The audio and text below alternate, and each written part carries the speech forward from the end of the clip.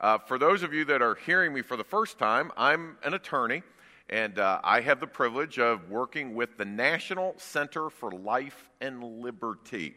Now, before that sounds like a long name, just remember NCLL. How many of you have ever heard of the NCAA in the college sports world? Sure, the March Madness, different things. NCLL, we stand up for life and liberty across the nation. We work from a headquarters in Dallas, Texas. We have an office in St. Petersburg, Florida, and also in Washington, D.C. And we are battling cases. We have the privilege of serving your church as your general counsel, and we help keep this church out of difficulty. How many have as a goal not going to prison for the rest of your life? Can I see your hand? Okay, so that's part of what we do. Actually working with the church right now on a tax matter and some other issues, also trying to make sure that things are done preventively. We're going to, tonight, during the evening service, we're going to actually do a little bit of an open forum. And so I'd encourage you, if you are a regular Sunday night, we'll look forward to seeing you. But if you're periodic Sunday night, I'd invite you to come back. We're going to be taking your comments, your questions from the floor, and you will have a lawyer working for you for free. How many think that sounds good? And so we will help in that and have a good time. But I thought during Sunday school, I would kind of give you maybe just a little historic overview of what is going on in our country. Because I think we have certainly the schools and the media and others that are trying to rewrite our nation's history. I realize many of you here would be the older adults, and you remember a day when the schools still respected the Christian heritage of America, the fact that we were founded as a nation under God. But you can certainly see right now in our society that we are not just running from it, we are racing from it. We are moving away from the heritage that this country was founded upon. If you go back to the Revolutionary War, it was, first of all, kind of amazing that we won. I mean, if you think about it, the poor little group of Americans at that point, you know, kind of a ragtag army, and the French helped us a little bit, but it was pretty miraculous that we defeated the leading power of the world. And as we got up and going, it was a startup. Now, many of you have lived through startups. You've probably started at some point a marriage, a business, maybe you're involved in a ministry startup, something new. Well, startups are always difficult. Well, imagine starting a country. And if you think about it, it was complicated. I mean, quite honestly, we almost failed. The early United States, they had their Articles of Confederation, they're kind of getting up and going, but there's power struggles, there's money struggles, there's bickering, the different states are arguing back and forth, and this country almost imploded under the weight of getting going. They called for a meeting. We now call it our Constitutional Convention in Philadelphia, but to put it into real context, it was kind of an emergency business meeting. Let's get the leaders of the states together. Some people were saying it's time to go back under England. This isn't working. We're about bankrupt. We're in trouble. We're not getting along. And so they gathered in Philadelphia, and while they were there, you know what they would do. They would draft the Constitution that with its 7 articles and 27 amendments today has been the supreme law of our land for 200 plus years. And as they were finishing that document and getting ready to send it out to the states for ratification and approval, a debate broke out, and it was kind of a fear-driven debate. They were debating among themselves, how will we make this work? I mean, the Articles of Confederation didn't work. Yeah, we have this new document.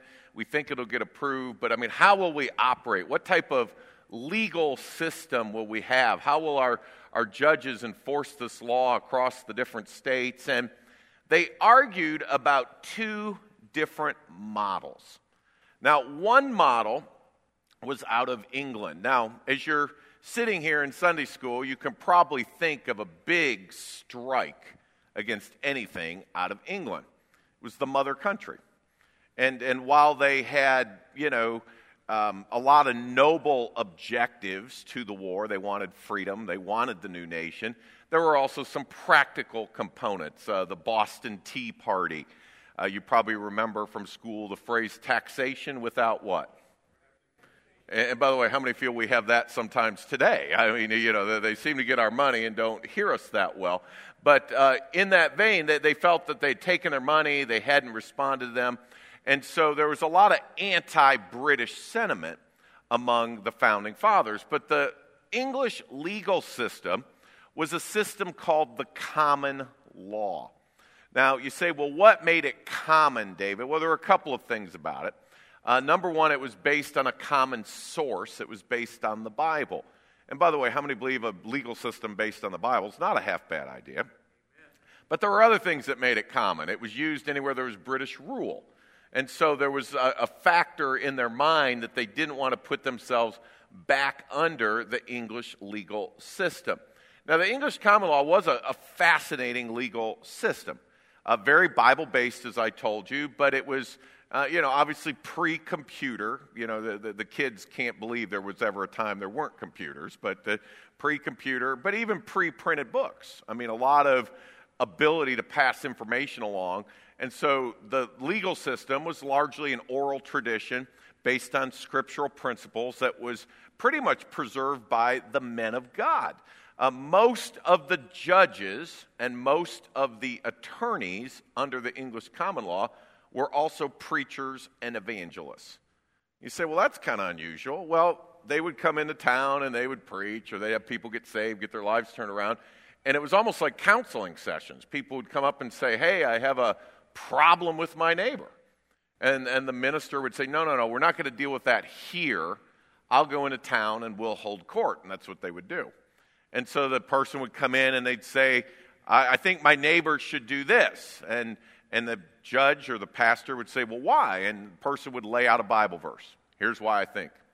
And then the other guy would be compelled to come, and he'd show up and say, no, deny. Don't give him what he's asking for. And again, the judge would say, well, why? And that person might quote a Bible verse. And these old English common law courts, they had to rightly divide the Word of God.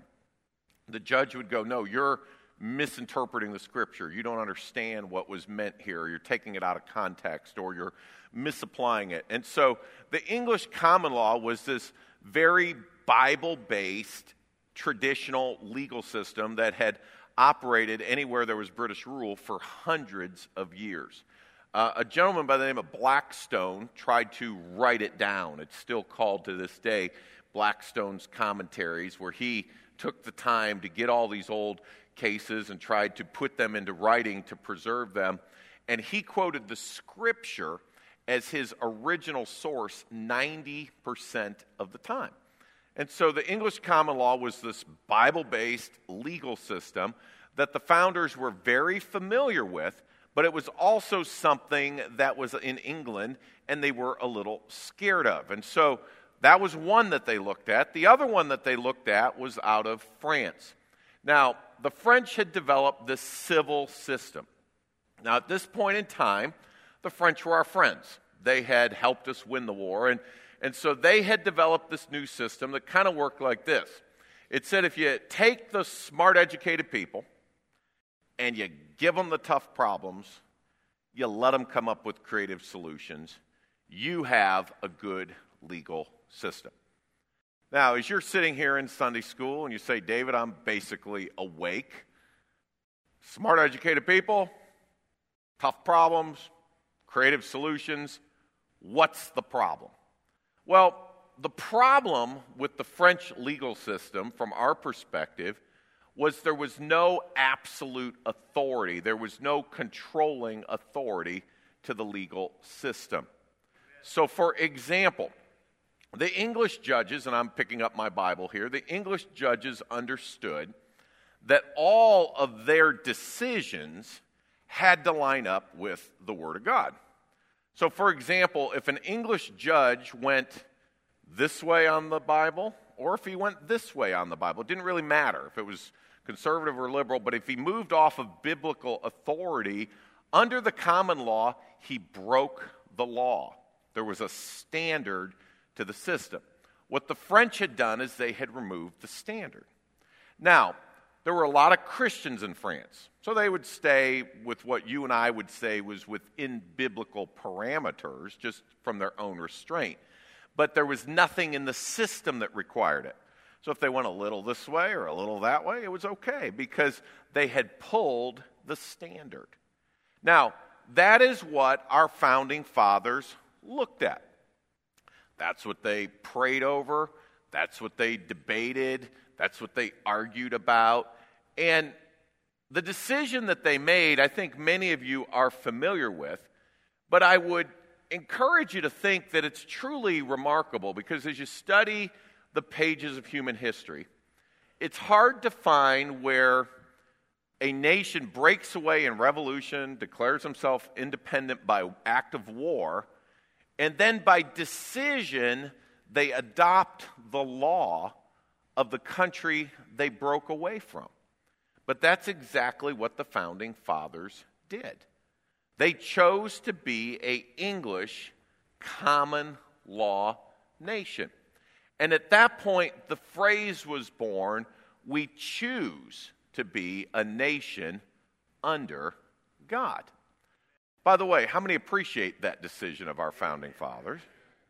And you can clearly see the blessing of God. I mean, they talk about American exceptionalism, and that is sometimes, I think, a little bit of an arrogant way to say it. But how many believe America has been blessed of God incredibly?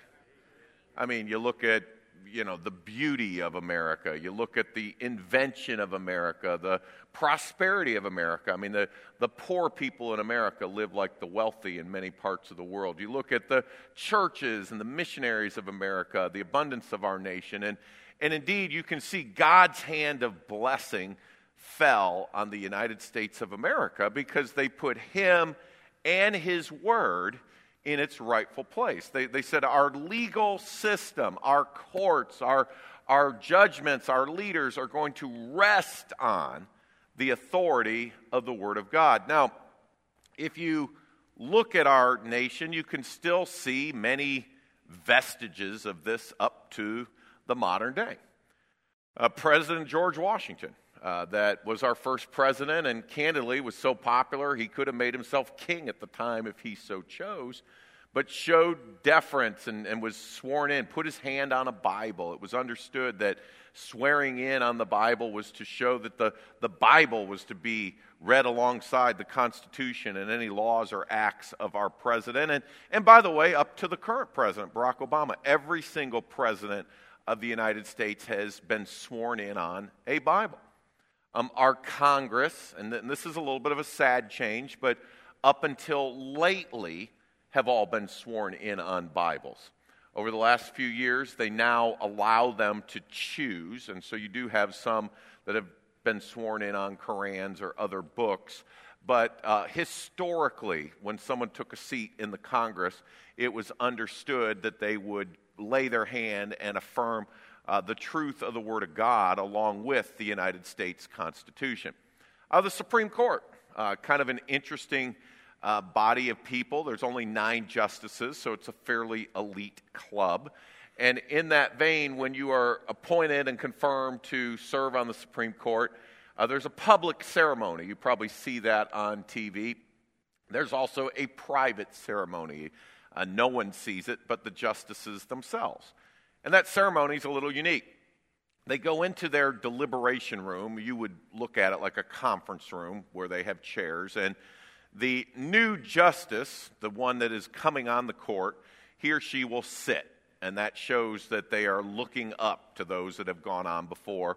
And so it's kind of a humbling or a submissive demonstration. The other justices will be in their robes and they will stand around the table, showing again that we have gone on before and you are joining our ranks. And the final act a Supreme Court justice will do before he or she takes their seat on the bench is they will push over to them the Supreme Court Bible.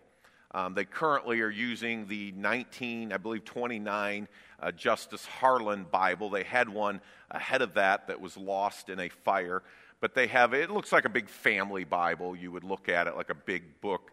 And they will open to the front of the Bible, and the Supreme Court justice will sign his or her name underneath the words, "I promise to uphold the truth of the Word of God and the United States Constitution."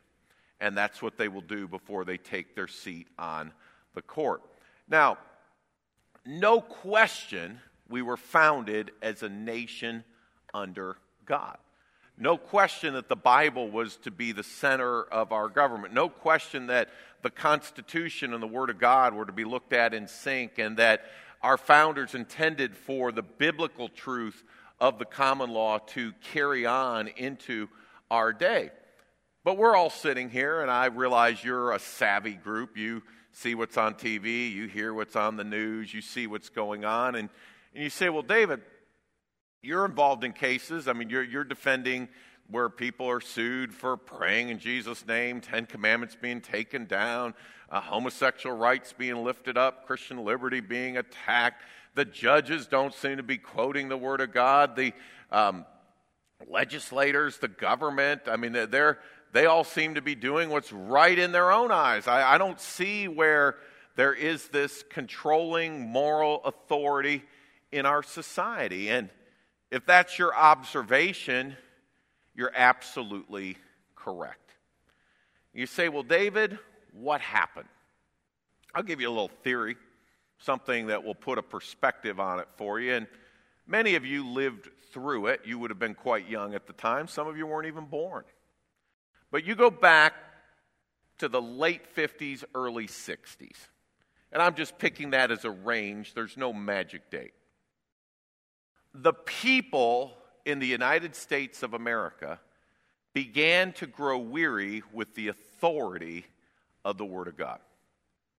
People began to say, you know, that Bible says some things are always right. And by the way, how many believe the Bible does do that? Amen. And you know, that Bible says some things are always wrong. How many believe the Bible does that too? I mean, please remember, God can give the 10 Commandments. He doesn't have to give the 10 suggestions or recommendations. He's God. Okay, he can give thou shalt not. Okay, he can lay out a standard. But the people of America began to grow weary with the authority of the Word of God. People in America began saying, you know, I don't want that Bible telling me how to live my life. I think I'd like to do my own thing. I think I'd like to live my life my own way. I think I would like to do what's right in my own eyes. And as the people of America turned their back on the authority of the Word of God, the courts and the legislatures followed right behind. And what we did, and it's sad and it's unfortunate, but we flipped, we undid, we went back on the decision of our founding fathers. We pulled the standard of the Word of God out of the legal system, and we replaced it with exactly what our founding fathers rejected. We now have educated people. You can debate whether they're smart or not, but they're educated. And by the way, we give them tough problems. They cases, controversies, issues, decisions, policies. I mean, they deal with tough issues. And they come up with creative solutions, but how many understand the problem? There's no controlling moral authority. They can move any direction they want, and they can do what they think is best without a standard. Now, you can see this in some other areas. I mean, let me go back a little bit. How many remember when there was a standard for the United States dollar? The gold standard, okay, the silver standard. There was and you know, for some that go, what in the world was that? The idea was there was a piece of precious metal, something that was valuable, that was designed to back up or give value to the currency. And so there was a standard to it, and the dollar would fluctuate up or down based on the value of the precious metals. Well, you know what our nation did, and this is really long before most of you were fussing with it. They removed the monetary standard. Okay, what does the dollar now do? It moves around on its own standard, and it's really kind of a human confidence standard. If people think the dollar is more valuable, it kind of goes up, and if people get nervous or scared, the dollar comes down. But there's no absolute standard. It's just clearly an opinion that can throw the thing up or down, and it moves according to those factors. Well, in very much the same way, the Bible came out of the legal system. And all of a sudden, the movement within the courts was able to fluctuate radically based on what people think or thought or agendas that were being advanced, because there was no controlling standard to the law. Go back into the early 60s. Cases that we still live with the consequences of to this current day is where they pulled out prayer and Bible reading out of the public schools. Now, stop right there for just a moment. Whether you think schools should pray, shouldn't pray, whether they should have Bible reading or not, here's the bottom line. A nation that was founded on the Word of God, a nation that was founded on biblical principles, a nation that has always looked to this book, whether they viewed it as God's Word, with exceptional reverence. All of a sudden, it's now being removed from the educational system, where they say, not only do we not want to look to it anymore as a standard, but we don't even want the young generation to know what it says. And how many believe we are reaping the consequences of that? I mean, we're in a society right now where, people don't just not know what the Bible says, but they actually kind of hate what the Bible says. There's almost a growing hostility that has been fueled. But the Bible standard was removed in the 60s, and at that point, it's out of the school system. Now we have judges, we have leaders, we have congressmen, we have a litany of public policy makers that have not had any access to the truth of the Word of God, and they don't even know what the Bible says, and it's fueled within them almost a hatred towards anything that is biblical.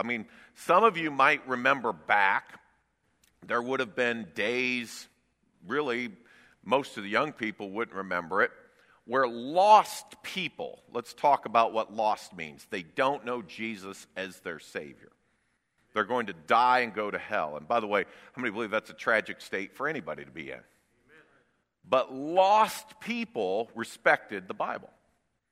Lost people respected Jesus. Lost people respected church. You say pastor, ministry, church.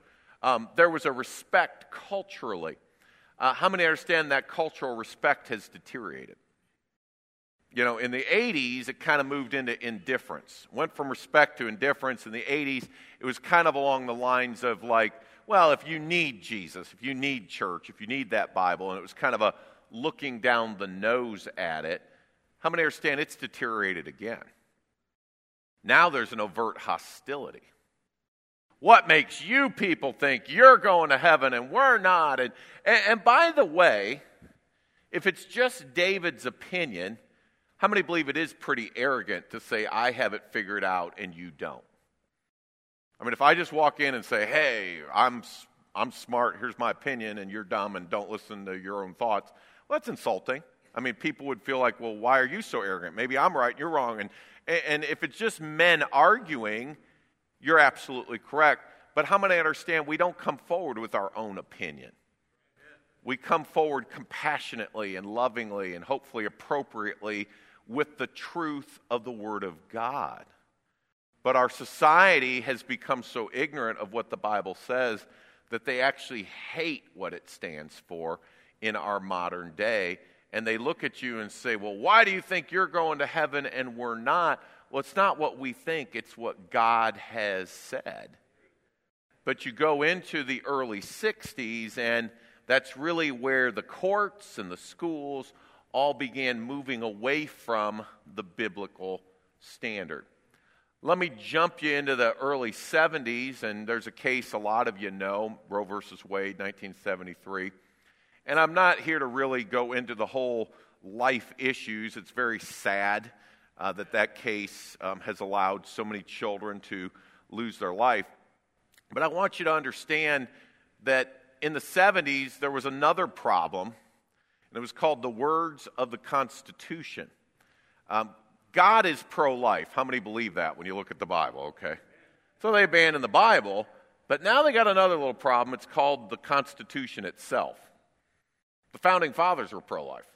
I mean, life, liberty, the pursuit of happiness. There was nothing in the Constitution that would legalize abortion. There was no way to do it. I mean, you couldn't in any way look to the Constitution and find a way to legitimize the taking of this unborn life. But you know the Supreme Court did it. But in 1973, they said, you know what? We're going to do what we think is best with no controlling moral authority. We've set aside the Constitution as well as the Word of God because we're going to accomplish what we think are our goals. And really, the legacy of Roe versus Wade, as sad as all that loss of life is that the Constitution became optional.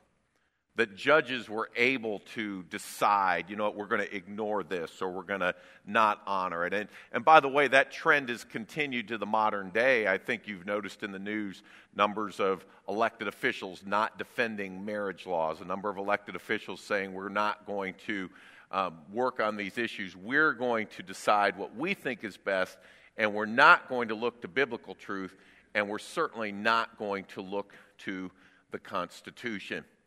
You say, well, David, that was the 60s and 70s. Has it gotten any better? How many remember President Reagan in 1980?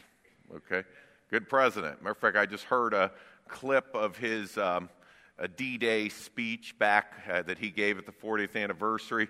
How many believe that he was a powerful speaker? I mean, he was able to articulate things wonderfully. And then we had George Bush's dad, the first George Bush. We had President Clinton. Then we had George Bush the son. Now we've had Barack Obama, and now in his second term. We've had a litany of time, and here we sit in 2014. How many figured out the fundamental problem remains unchanged? They're still doing what they think is best with no controlling moral authority.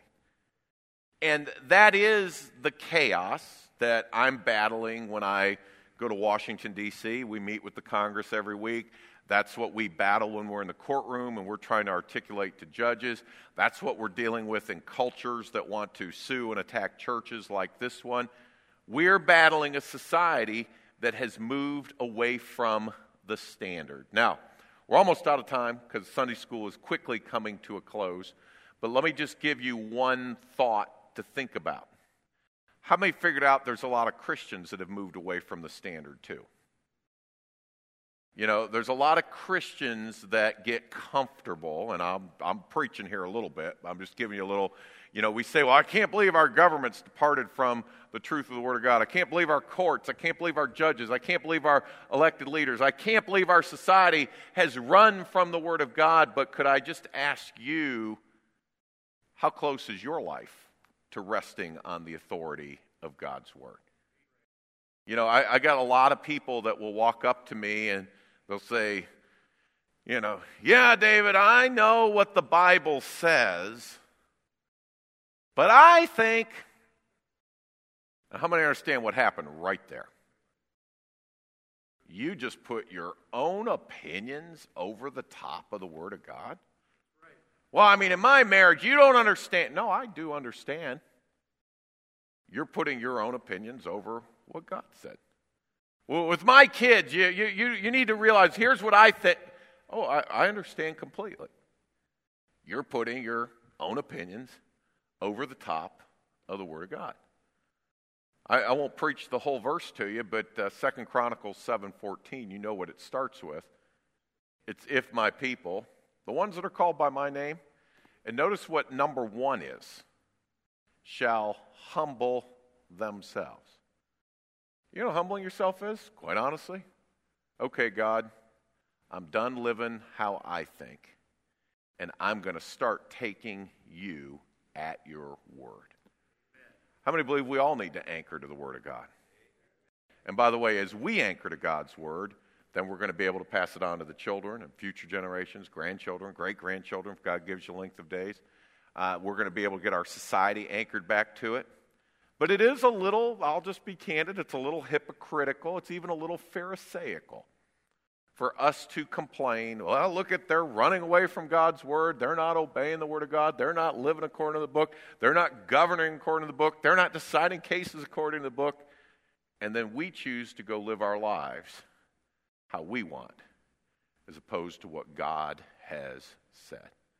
I know folks here love the word. I know you're here in Sunday school. I'm honored that you're here. But could I just challenge you on a personal level? And we're going to talk some more in the next service and then the service tonight.